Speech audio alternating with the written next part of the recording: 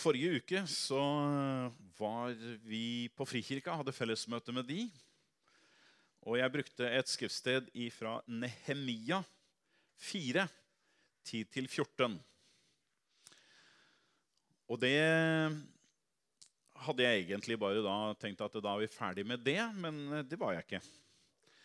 Så vi skal ta tak i dette her, for det ligger, det verset spesielt, vers 10 i Nehemia. Det har bare hengt ved, og jeg kommer ikke videre før jeg deler noe mer rundt dette. Og det er sånn det er når man forbereder seg til å dele Guds ord og sånne ting, så er det mye bønn. Det er det. Og det er bønn for å på en måte prøve å sirkle seg inn. Først så har du liksom sånn 1000 meters perspektiv, der du liksom sirkler deg inn og ser på hele bildet. For min del så er det jo sånn at jeg også ser på liksom, hva har vi undervist i menigheten, hva er det menigheten har behov for, den biten er som en del av vurderingen, og så er det på den andre siden så er det liksom, Gud, hva er det du ønsker å fokusere på, hva er det du ønsker å si inn i menigheten. Og det er spesielt på starten av året, så tenker jeg det er viktig å sette noen ting på plass. Og i år så bærer vi med oss det at vi har et 100-årsjubileum som bevegelse og 40-årsjubileum som menighet og kirkesamfunn i Norge. Og da ligger det noen føringer i forbindelse med det også. Og på toppen av det så spør man jo Gud liksom, hva er det denne søndagen, hva er det helt fokuset skal være. Og da har jeg blitt hengende fast ved akkurat dette ene verset i Nehemia 4:10. Da sa Juda, arbeidernes styrke svikter, og det er store ruinhauger. Det er så store ruinhauger at vi ikke lenger klarer å bygge opp muren. Og fokuset er på de store ruinhaugene. Det er så store ruinhauger at vi ikke lenger klarer å bygge opp muren. Herre, vi takker deg derfor for at du er med oss i det vi går i gang med denne tematikken for dagen. Takker deg at du gir oss visdom og innsikt, Herre, til det som du har på hjertet for denne dagen, far. Vi ber i Jesu Kristi navn at du skal åpne vårt hjertes øye, at vi skal se og forstå og gripe, Herre, det som du har for denne søndagen, Herre. Vi takker deg for det i Jesu navn. Amen. Temaet av tenkningen er i dag om fortiden vår. Fortid til hindring eller til framdrift. Fortiden vår, den har utrolig mye å si. Fordi at den kan både være en stor hindring, men det kan også være en stor fordel. Altså det kan være noe som kan hjelpe oss framover. Og i denne teksten her sånn, så ser man flere elementer som ligger i dette her ordet ruinhauger. Ruinhauger. Det handler, for det første så handler det om Israels fortid. For det at som dere vet, så er Nehemia, han kommer inn i en tid etter at Israel hadde falt. Israel ble jo delt etter kong Salomo, så var det 2 riker, Israel og Juda. Israel var 10 stammer, Juda var 2 stammer. Israel ble tatt i 722 og ført til Assyria, og i 586 eller 587 eller rundt der, før Kristus er dette her, så ble Juda og Levi stamme, de ble ført til Babylon. Og i Babylon, det er der vi leser om, eller det som skjer rett før det, er profeten Jeremia. Så han er den siste liksom, profeten som advarer Juda om at nå må dere omvende dere.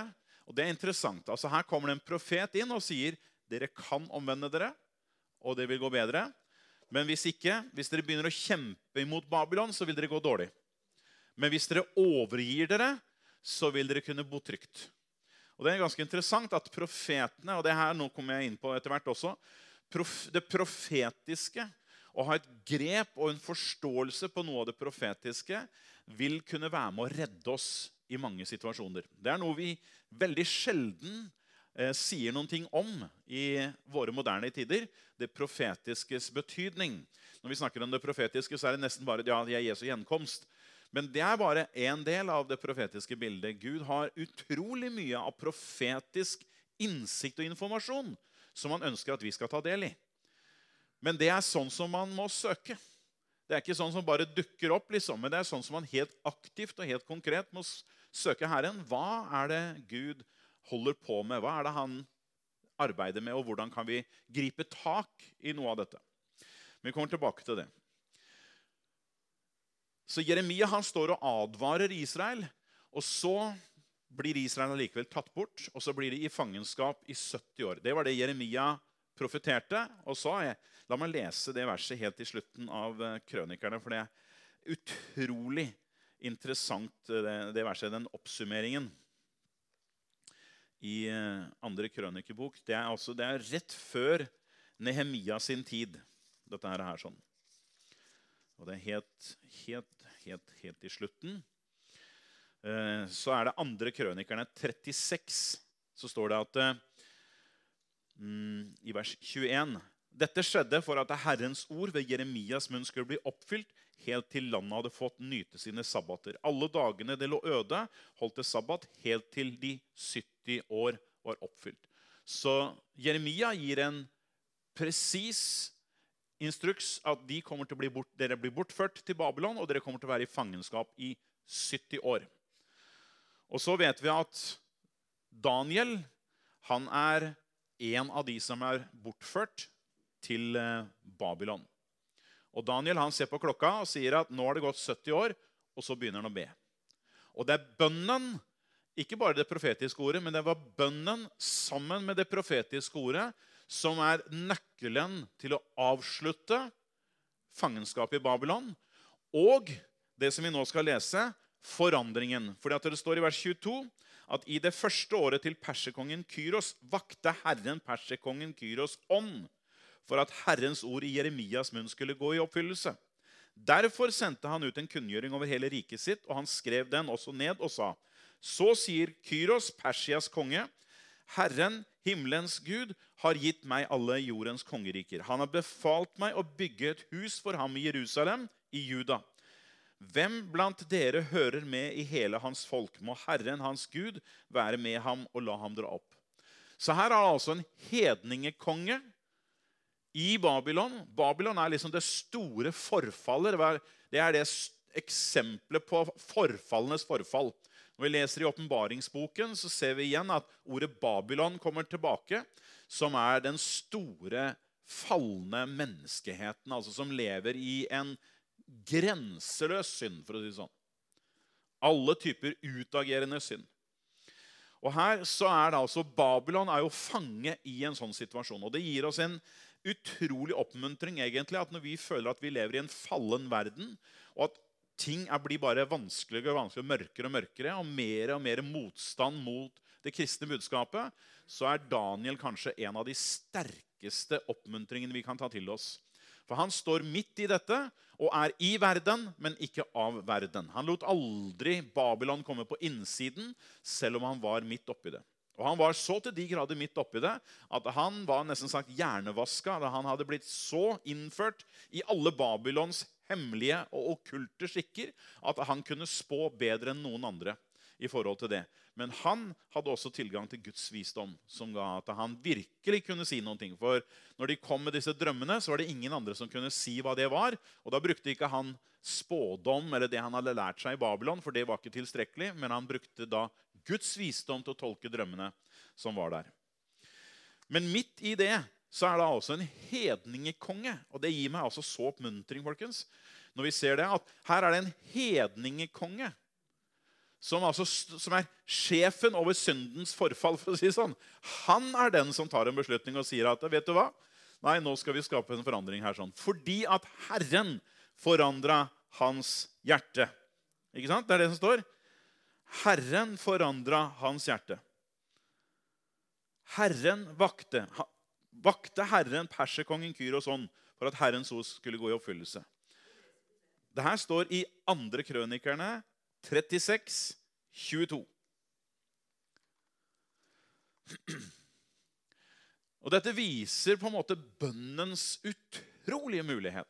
Der man kan påvirke disse hedningekongene til de grader at ikke bare at han sier at ok, vi skal slippe dere ut av fangenskap, men han sier at nei, det skal faktisk bygges et hus for Gud i Juda.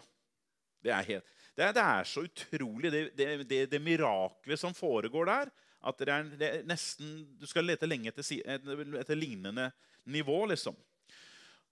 Og så vet vi at så ble det altså folket for fritt leide til å reise tilbake, og de reiser i 3 puljer. Og i en av disse puljene, den siste puljen, så blir denne Nehemia med.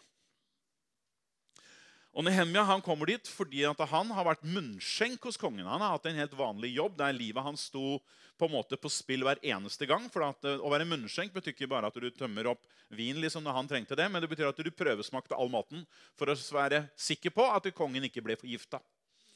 Så hver dag så sto han og offra livet sitt egentlig, og var framme for kongen og prøvesmakte og sa, ja, dette her funker, jeg er helt fin, så nå kan du spise.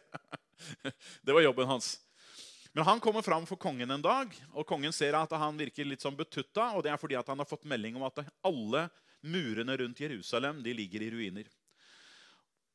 Og så kommer han fram for kongen, er betutta og bekymret for dette her, og kongen får altså sånn en medfølelse med han, at han sier, ikke bare skal du få fri, Nehemia, men du skal ha lønn under hele perioden.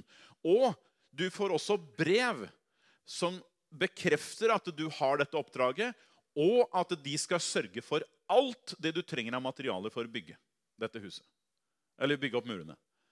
Igjen, en hedningekonge som ikke bare setter de fri, men som er med å finansiere dette huset, og som sørger for at det er nok materialer til å kunne bygge det. Det er et helt enestående mirakel. Og så går Israel i gang, eller judafolket, de går i gang sammen med Nehemia, og så er de her i kapittel 4, vers 10, og så har de begynt på arbeidet, men så er det for store ruinhauger. Og disse ruinhaugene, de på en måte representerer jo en storhetstid. Da Israel hadde dette flotte tempelområdet, der de hadde murer som var å beskytte. Det var liksom storhetstiden til Israel.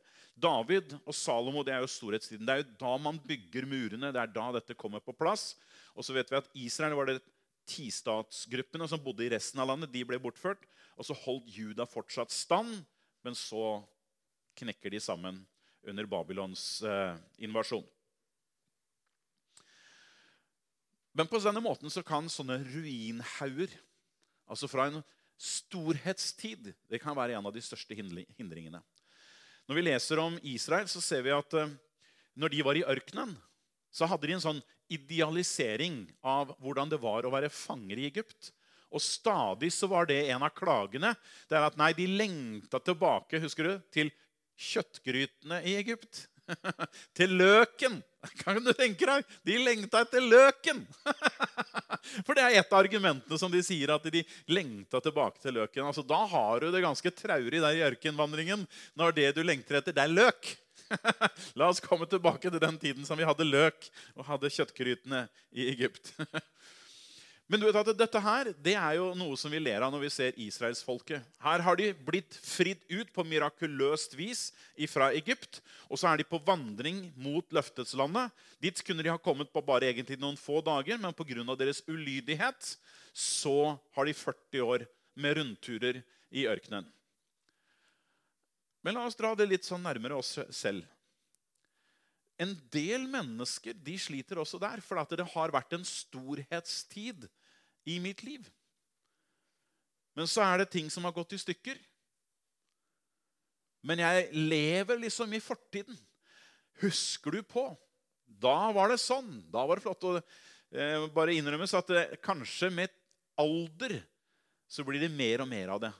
At man nesten sagt idealiserer, for at det var da man var i sin fulle kraft. Det var da man hadde evner og egenskaper, og nå ser man at ting svinner hen, og så sitter man tilbake med, husker du?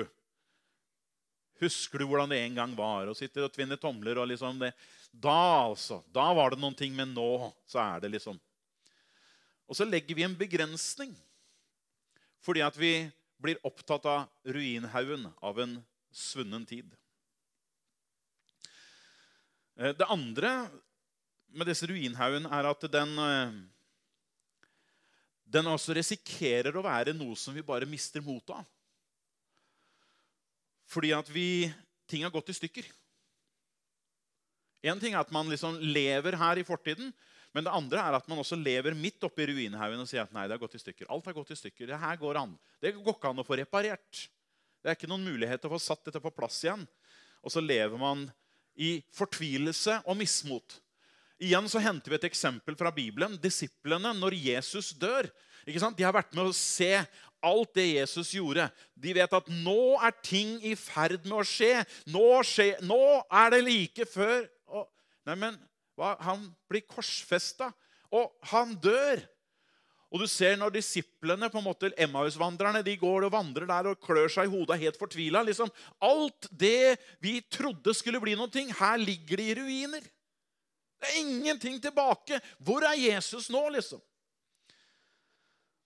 Og det der vi kan også kjenne oss igjen, at det vi trodde skulle bli noe, og så falt det i grus, og så sitter vi bare på ruinhaugen.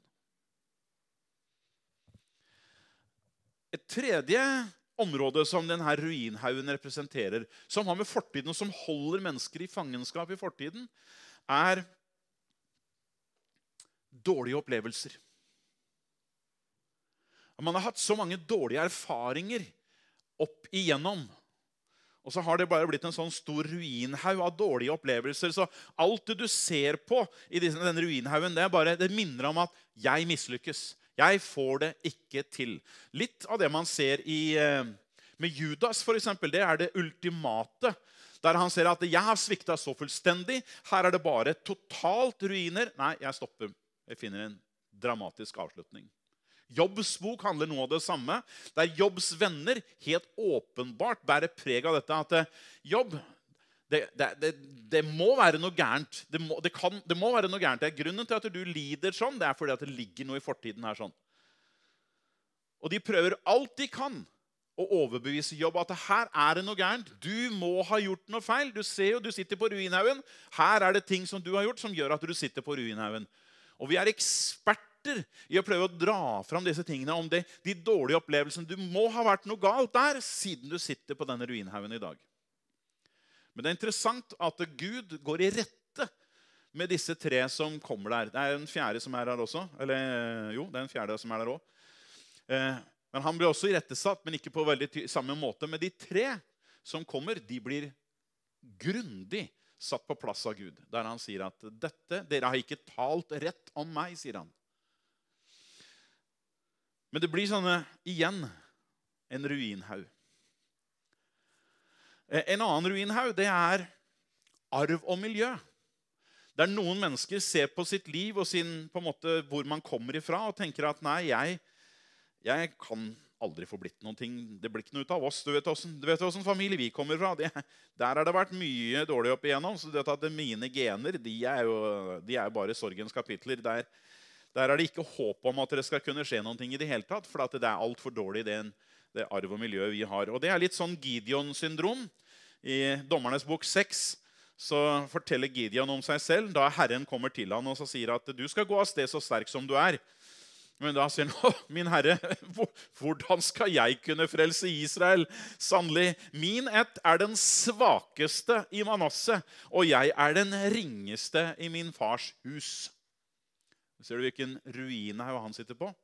Her vi de svakeste, og vi de ringeste. Du kan se, fortiden holder han fast. Binder han i forhold til det han kunne være med på. Mens Gud sier til han, gå av sted så sterk som du og du skal frelse Israel fra Midian. Men han sitter på ruinhaugen av dårlig arv og miljø. Han sier at nei, min familie, det den svakeste. Nei, det den minste. Kan ikke forvente noe av meg, for at vi har en så dårlig fortid at det kommer aldri til å være noe vei. Stefan var inne på noen ting som et annet femte område for ikke lenge siden, og veldig, veldig bra, for så vidt. Det som handler om generasjonssynd, det ikke nødvendigvis ting som du har gjort, Men det ting som har skjedd i familien, som ligger som en sånn klam hånd over familien. Det vi snakker om da, som generasjonssynd eller forbannelser i tidlige generasjoner. Det jo ting som vi i dag nesten sagt helt uinteressert av. Med annet enn at det blir så alvorlig i familien at man merker at her det noe som bare går igjen. At da begynner man å bli litt sånn desperat i sin søken. Og da griper man til hvert halmstrå som man kan finne. Da går det jo omtrent til spåmannen for å høre hva kan de fortelle deg, eller hva kan alternativ medisin bringe, for her det liksom, nå må vi finne ut av dette her. Men det jo her Gud ønsker oss å gi oss en informasjon om hva det som har skjedd i familien. Og man kan få åpenbaring og innsikt i at ok, her ligger det ting.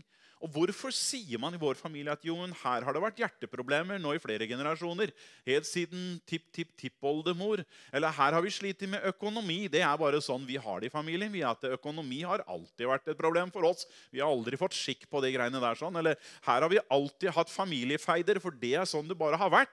Ja, her vi sterke personligheter, og så tenker man, bruker alle mulige sånne unnskyldninger for å bare si at ja, sånn har det vært, og sånn kommer det alltid til å være. Så det fortiden holder deg fangen. Og igjen så det et område som, når vi hører disse her, ja, sånn det i familien vår, og sånn har det alltid vært, det bør være en sånn bang, våkn opp, hva som har skjedd, og hva skal man gjøre med det? Og det der man går inn i bønnens verden og bryter noe av det som ligger der. For det kommer fortsatt til å være der i generasjoner hvis det ikke blir brutt. Det må brytes, og det kan bare brytes i Guds verden. Fordi det et åndelig problem. Det åndelig betinget, og det åndelig problem. Utfordringen med disse ruinhaugene er at de hindrer oss jo i dag. Det finnes mengder av mennesker som sliter på alle mulige vis på grunn av fortiden. Og vi sier ofte det, at ja, fortiden kan du ikke gjøre noe med. Det bare sånn det Fortiden får du ikke gjort noe med, den hva den og så prøver vi å overse den. Det går ikke. Du kan ikke overse fortiden, du må gjøre noe med fortiden. Og det der Bibelen kommer inn. Det der Guds rike kommer inn, for der har man mulighet til å gjøre noe med fortiden.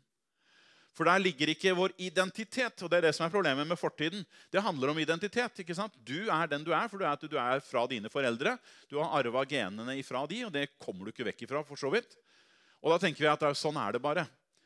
Jo, det ligger noe der. Men samtidig så Bibelen veldig tydelig på at din identitet ligger ikke i fortiden. Det ikke fortiden som definerer hvem du Det Gud som definerer hvem du Gud definerer hvem du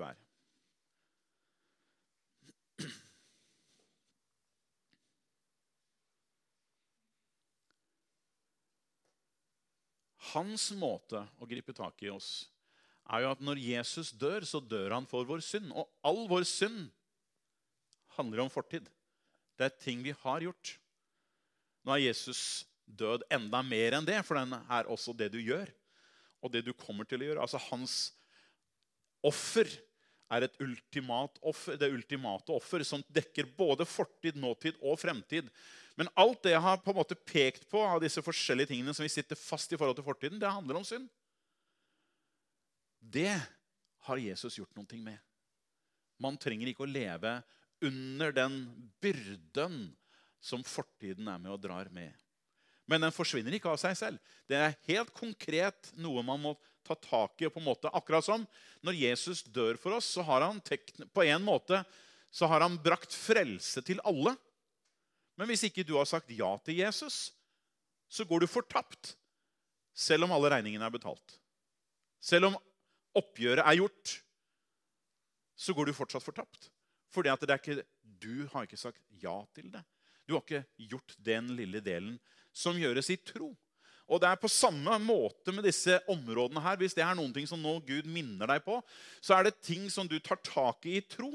Og så det ikke noe du skal streve og arbeide med, men det ting som du bevisst bryter i Jesu navn og avslutter som et kapittel og sier at dette skal ikke mer ha herredømme over meg. Min fortid ikke det som skal begrense meg lenger. Og det hindrer også nåtiden, og det hindrer enda flere i å gå fremover. Det akkurat som det en sånn her kjetting, så vet du, så de gamle filmene, de går med sånn her svær sånn kjetting med sånn fangekjetting, ikke sant? De går inn i framtiden med sånn her svær kjetting, som fortiden som holder igjen og begrenser. Og der man diskvalifiserer seg selv, fordi at man tenker at nei, du vet at alt det som i min fortid, det gjør at det vil aldri bli noe av meg. Jeg vil aldri ha noen mulighet til å kunne komme noen vei, vet du. Speiderne var jo litt av dette her sånn. Ikke sant? De ble sendt inn i landet for å se på fremtiden.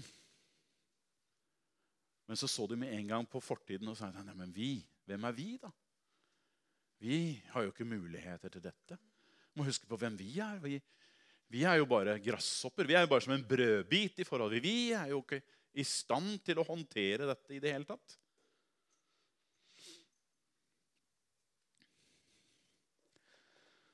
Det på en måte det negative i fortiden. Men fortiden vår, der ligger det også mye gull. Mye som vi kan ta med oss. Nettopp fordi at vi kan gå fremover.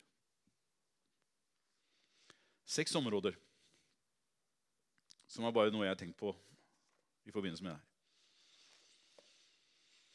Fortiden kan på en måte være et redskap for deg, som istandsetter deg til å gå fremover. Det første profetier. Det har vi sagt litt om. La meg si det med en gang. Det 4 ting som kan ligne litt på hverandre. Profetier, løfter, drømmer og syner. Og vi kan litt forenkla, så det mange som da setter at ja, men det nesten det samme. Det det ikke. Ikke i nærheten engang. De har alle helt forskjellige funksjoner, helt forskjellige oppgaver, men alt knytter seg fra fortid til fremtid. Profetier jo gitt en gang, fordi at de taler om din fremtid. Og kanskje noe av det tydeligste som ved profetier, når Esekiel ser de døde ben i dalen. Du husker historien? Esekiel kapittel 36-37 rundt der sånn, tror jeg det Så får Esekiel beskjed, profeter til benene. Det profetiske noe som taler liv inn i en situasjon. Jeg tar den igjen. Det profetiske noe som taler liv inn i en utgangspunktet død situasjon. Disse bena var døde ben, og Esekiel talte liv, og det fungerer som Guds ord. Altså når Gud taler, ikke sant? Gud taler, og da skjer det. Det noe av det profetiske. Det har en helt egen egenskap, den profetiske linjen. Paulus sier til Timoteus i 1. Timoteus 1,18, så sier han at dette her profetiske, det skal du benytte deg av, for det vil være nyttig for deg. Og det står her, dette påbud overgir jeg til deg, min sønn Timoteus, ifølge de profetier som tidligere kommet til deg. Der har du fortiden. Profetier som tidligere kommet til deg, slik at du ved dem kan kjempe den gode strid. Ved disse profetiske ordene, man taler inn i tid.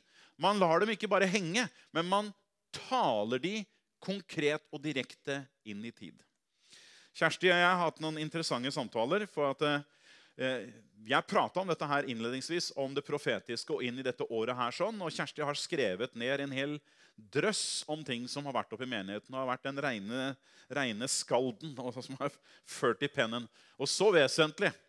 Så vi satt i flere runder som vi har sett på dette, og når vi ser på det profetiske bildet for menigheten, så har det vært en helt nødvendig del, som vi har både tatt til oss, og som vi har brukt, og som vi har kjempet med. Og det flotte når vi har sett på noe av det, at mange av de tingene som har blitt talt, det har faktisk skjedd. Altså, vi har fått lov til å stå midt oppi det. Det jeg mangler, og det vi fortsatt ikke ser ordentlig sånn gjennombrudd, det er at man skulle tenke at vi skulle være mange flere, vi skulle være mye større. Men du vet at Herren, han bruker en menighet på forskjellige måter. Noen menigheter de blir brukt fordi de er store. Andre menigheter kan bli brukt fordi de er små. Og det er sånn det er med kroppen. Kroppen har forskjellige deler. Beina de er ganske store, ganske synlige. Men det er en del indre deler. Jeg kan leve uten et ben. Men det er en del indre elementer som er ganske små, som jeg ikke klarer å leve uten. Som er helt livsnødvendige. Og der tenker jeg at vi som menighet, vi kan på en måte finne oss i en sånn kategori. Og Gud kan gi vekst. I morgen så kan det plutselig være at det skjer ting her. Når man ser en del av vekkelsene som er oppe igjennom, så er vekkelser nesten sagt alltid noe som overrasker folket. Det er alltid en bønnegruppe. Det er alltid noen som er på sitt ansikt for Gud. Men alle er like overrasket når det skjer. Så det er ikke noe å fortvile eller liksom tenke at ja, vi skulle ha vært så mange flere. Vi jobber intenst for å vinne mennesker. Det er en del av jobben som på en måte enhver kristen. Det er å bringe evangeliet ut til de menneskene vi er sammen med. Men den store veksten, den kan komme sånn. Og det interessante er at man ser det samme på en del av de her mediene som vi har rundt omkring oss i dag. Der du kan bli et internettfenomen over natta. Over tull og vas og ingenting. Altså du kan bli TikTok-under. Uten at du har på en måte løftet nesten sagt en finger. Du har gjort noen få bevegelser, og plutselig så er du liksom world famous. Altså når man ser hva man kan få status for der, så er det helt utrolig. Og det er bare noe som bare skjer.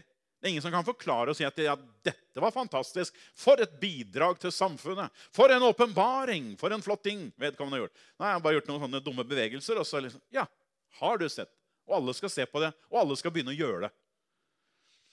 Så det gir meg en oppmuntring og tenker at Guds rike er mye større enn det. Altså når vi tenker vekkelse, så er ikke det noen ting som på en måte bare, det er bare Gud som er der.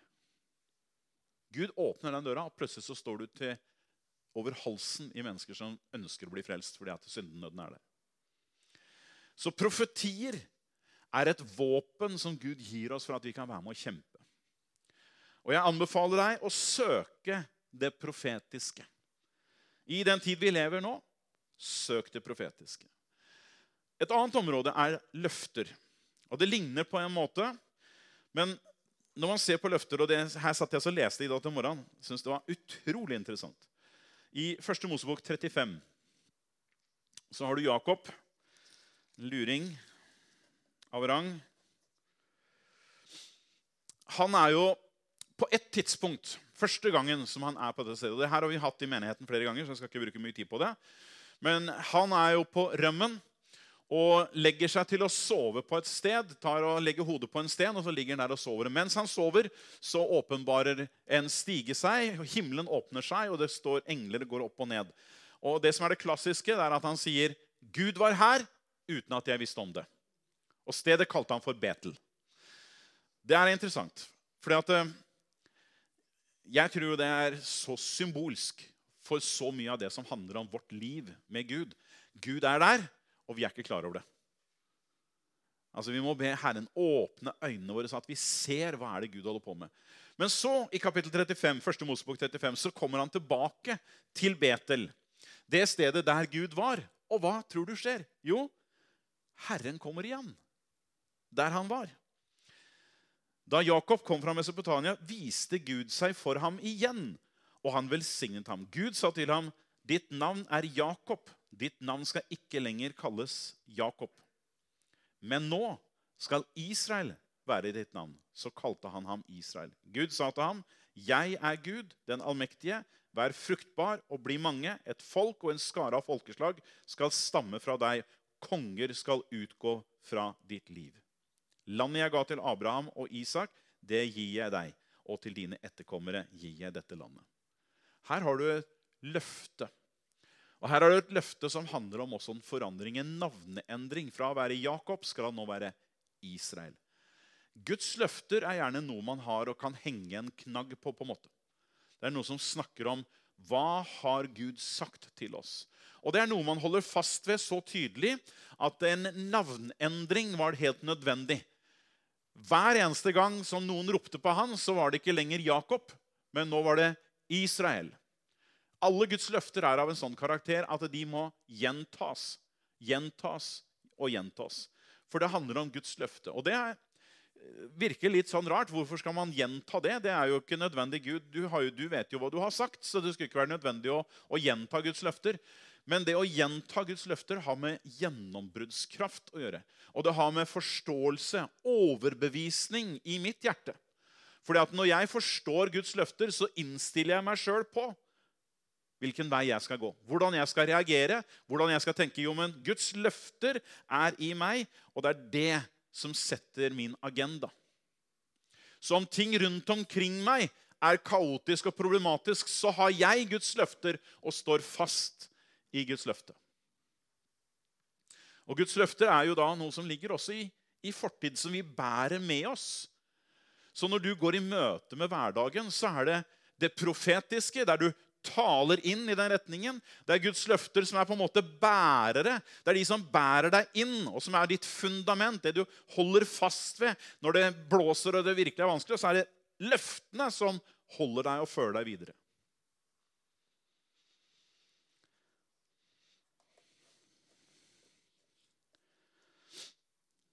Et tredje område fra fortiden på den positive siden. Vi hadde 7 ting på den negative siden, skal bare ha 6 ting på den positive siden, for de er så mye bedre. Det er eksempler. Hebreerne 11 er full av dette. Der det er mennesker som var med og virkelig utgjorde en forskjell i Bibelen. Sånn til de grader at de løftes fram i et helt kapittel der Bibelen løfter de fram og sier at dette er forbilder som vi kan se på. Og det betyr at det er ikke forbilder som liksom er langt der i det fjerne, at det her kan jo vi aldri være med på. Når du leser om samtlige av de som står i Hebreerne 11, så ser vi at de var helt vanlige mennesker som deg og meg.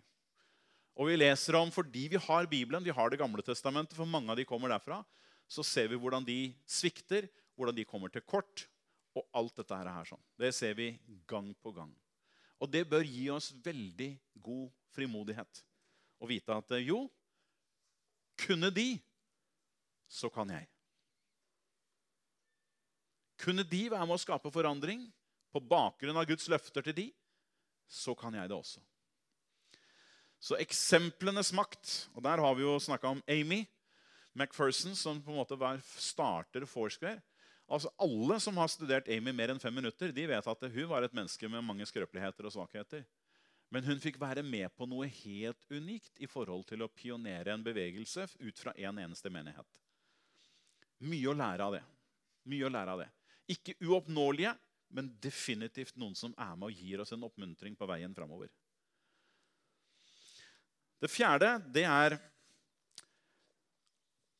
at ditt liv, en ting er når vi så på det negative, men det kan også finnes en del positive ting. Hvis man ser på Apostlenes gjerninger kapittel 1, så vet vi at når Judas forsvant, så var det en som skulle erstatte, som skulle være kvalifisert til å fylle den plassen. Og i kapittel 1 i Apostlenes gjerninger så ser man at derfor må en av de mennene som har fulgt oss hele den tiden Herren Jesus gikk inn og ut iblant oss, helt fra Johannes dåp til den dagen han ble tatt fra oss, en av disse skal være et vitne om hans oppstandelse sammen med oss. Så her ser du at det å ha vært en av disse trofaste, han ble ikke tatt ut til å begynne med av Jesus som en av de 12, men han var der samtidig, for det var kriteriet. Han måtte være der helt fra Johannesdåpen, helt til Jesus ble tatt opp. Han hadde vært med hele tiden. Og den trofastheten som han utviste med det å være til stede uten at han ble tatt ut, plutselig en dag så ble du satt i rampelyset. Plutselig en dag så var det deg de regnet med. Du er kvalifisert for å være den personen som Gud skal bruke fremover. Det samme er det når man skal velge. Når du leser i Timoteus-brevene, så leser du om en tilsynsmann eller en eldste. Og alle kvaliteter, det går på hvem du er. Det går på fortiden din.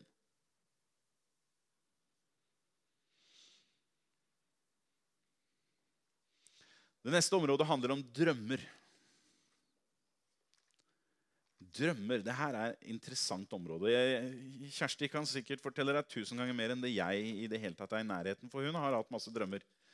Jeg drømmer ingenting. Og det er liksom litt sånn, Kirsten spør meg stadig vekk, hva drømte du nå? Jeg har ikke drømt noen ting, jeg sier. Ingenting. Hæ? Ja, det er noen som sier det, at jeg har drømt, men i det hele tatt så er det er lite. Det er lite. Men i Første Mosebok 37,19 har jeg skrevet her sammen, men det kan jo ikke stemme. Jo da. I 37,19 så omtaler de Josef, de her brødrene. Så sier de, se der kommer denne drømmenes herre. Der kommer denne drømmenes herre. Og drømmene våre, det er også noe jeg tenker at, og nå snakker jeg veldig til meg selv, det er noe man trenger å være oppmerksom på. Det er ikke bare drømmene. Altså, vi hører alle idrettsfolk og mennesker som har ambisjoner. Hva er drømmen din? Hva er det du drømmer om? Og det er jo egentlig ofte bare noe som på en måte bygger på en fantasi, eller en målsetning, eller et eller annet sånt nå. Jeg så på Mesternes mester i går sammen med de her tvillingene, og da var det en av de som var der. Hun var med på CrossFit, og som 14-åring så sa hun, jeg drømmer om å bli verdensmester. Jeg skal bli verdensmester. Ikke sant? Det var bare noe hun hadde satt seg som et mål. For det er helt klart, hvis ikke du og jeg har et mål i livet, så kommer du ingen vei heller. Men har du et mål, så vet du at faktisk du når dit. Men Josef, han var en sånn drømmer. Og for han så var disse drømmene det som holdt han i live når ting var vanskelig. Altså ganske kjapt, så det her er jo innledningen i kapittel 37 her, sånn, til da han blir hivd i brønnen, og så solgt som slave. Du kan snakke om at man hadde en drøm, og så er det noe helt stikk motsatt som skjer. Her blir du puttet i brønnen, så blir du solgt som slave, og så får du litt sånn forfremmelse, og så er det et menneske som svikter deg, eller ikke svikter deg, som rett og slett bedrar deg, og så havner du i fengsel, og så er du der i fengsel og tjenestegjør, gjør så godt du kan der du er, og så hjelper du disse to kjøgemestrene og bageren og forteller hva det er deres framtid, og det fører til, og så sier han, husk på meg, det var ingen av de som gjorde det, helt til plutselig en dag så var tiden inne. Plutselig en dag så var tiden inne. Hvilke drømmer er det Gud gir oss? Hva er det han ønsker å si oss i drømmeverden? Det er også noe vi bærer med oss, for når Josef sitter der i fengsel, så er det det som hjelper han. Det som Gud hadde vist han, dette her er det her. Og det kan være måten det formidles på, eller hva det måtte være, holdt jeg på å si, men det er noe av det som Gud har en sånn formidlingskanal som han ønsker å gi oss del i. Og så den siste handler om syner. Og hva er forskjellen på en drøm og et syn? Jeg tror det handler om to ting. En drøm er noe som skjer mens du sover. Da drømmer du. Men noen av dine drømmer er sanndrømmer, og noen av de er bare tull og vas. Så det er også å skille hva er hva. Men et syn, det er det vi ser i Apostelens gjerninger 10. Da Peter venter på at maten skal bli ferdig, og så går han opp på taket, og så ber han, og så ser han et syn. Altså da er det noe som han er helt klin våken, og så ser han bare et bilde for seg. En duk som kommer ned med alskens dyr, rene og urene dyr, og sier, ta slakt og et. Peter sier, nei, men det kan jeg jo ikke gjøre. Jo da, slakt og et. Og så flere ganger skjer dette her. Og det endret retningen i Peters liv. For Peter, han var jøde, og han visste, jeg kan ikke bruke tid med hedningene. Det vil være helt feil. Men det er nettopp denne tempoendringen i Guds rike som foregår der. Det er at Cornelius, hedning, han hadde fått besøk av en engel som sa, send bud på Peter. Og Peter ble forberedt på dette synet, der Gud sier, slakt og et. Og det er det som gjorde at han gjorde denne store omveltningen for han. Det må man forstå.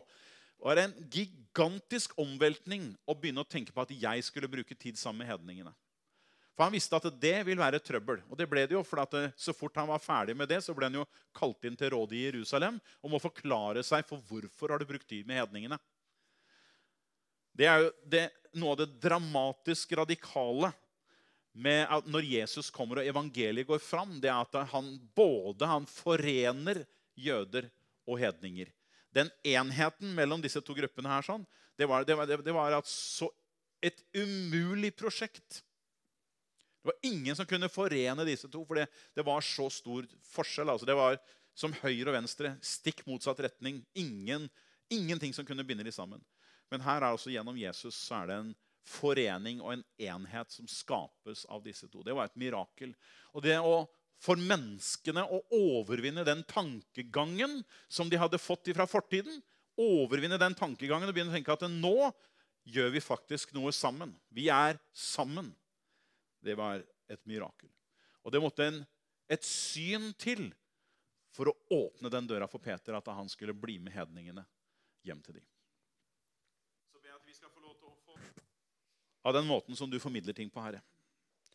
At vi ikke lever bare i våre egne begrensninger, men at vi kan virkelig gripe tak i den ressurs og den kilde av informasjon som du er i besittelse av.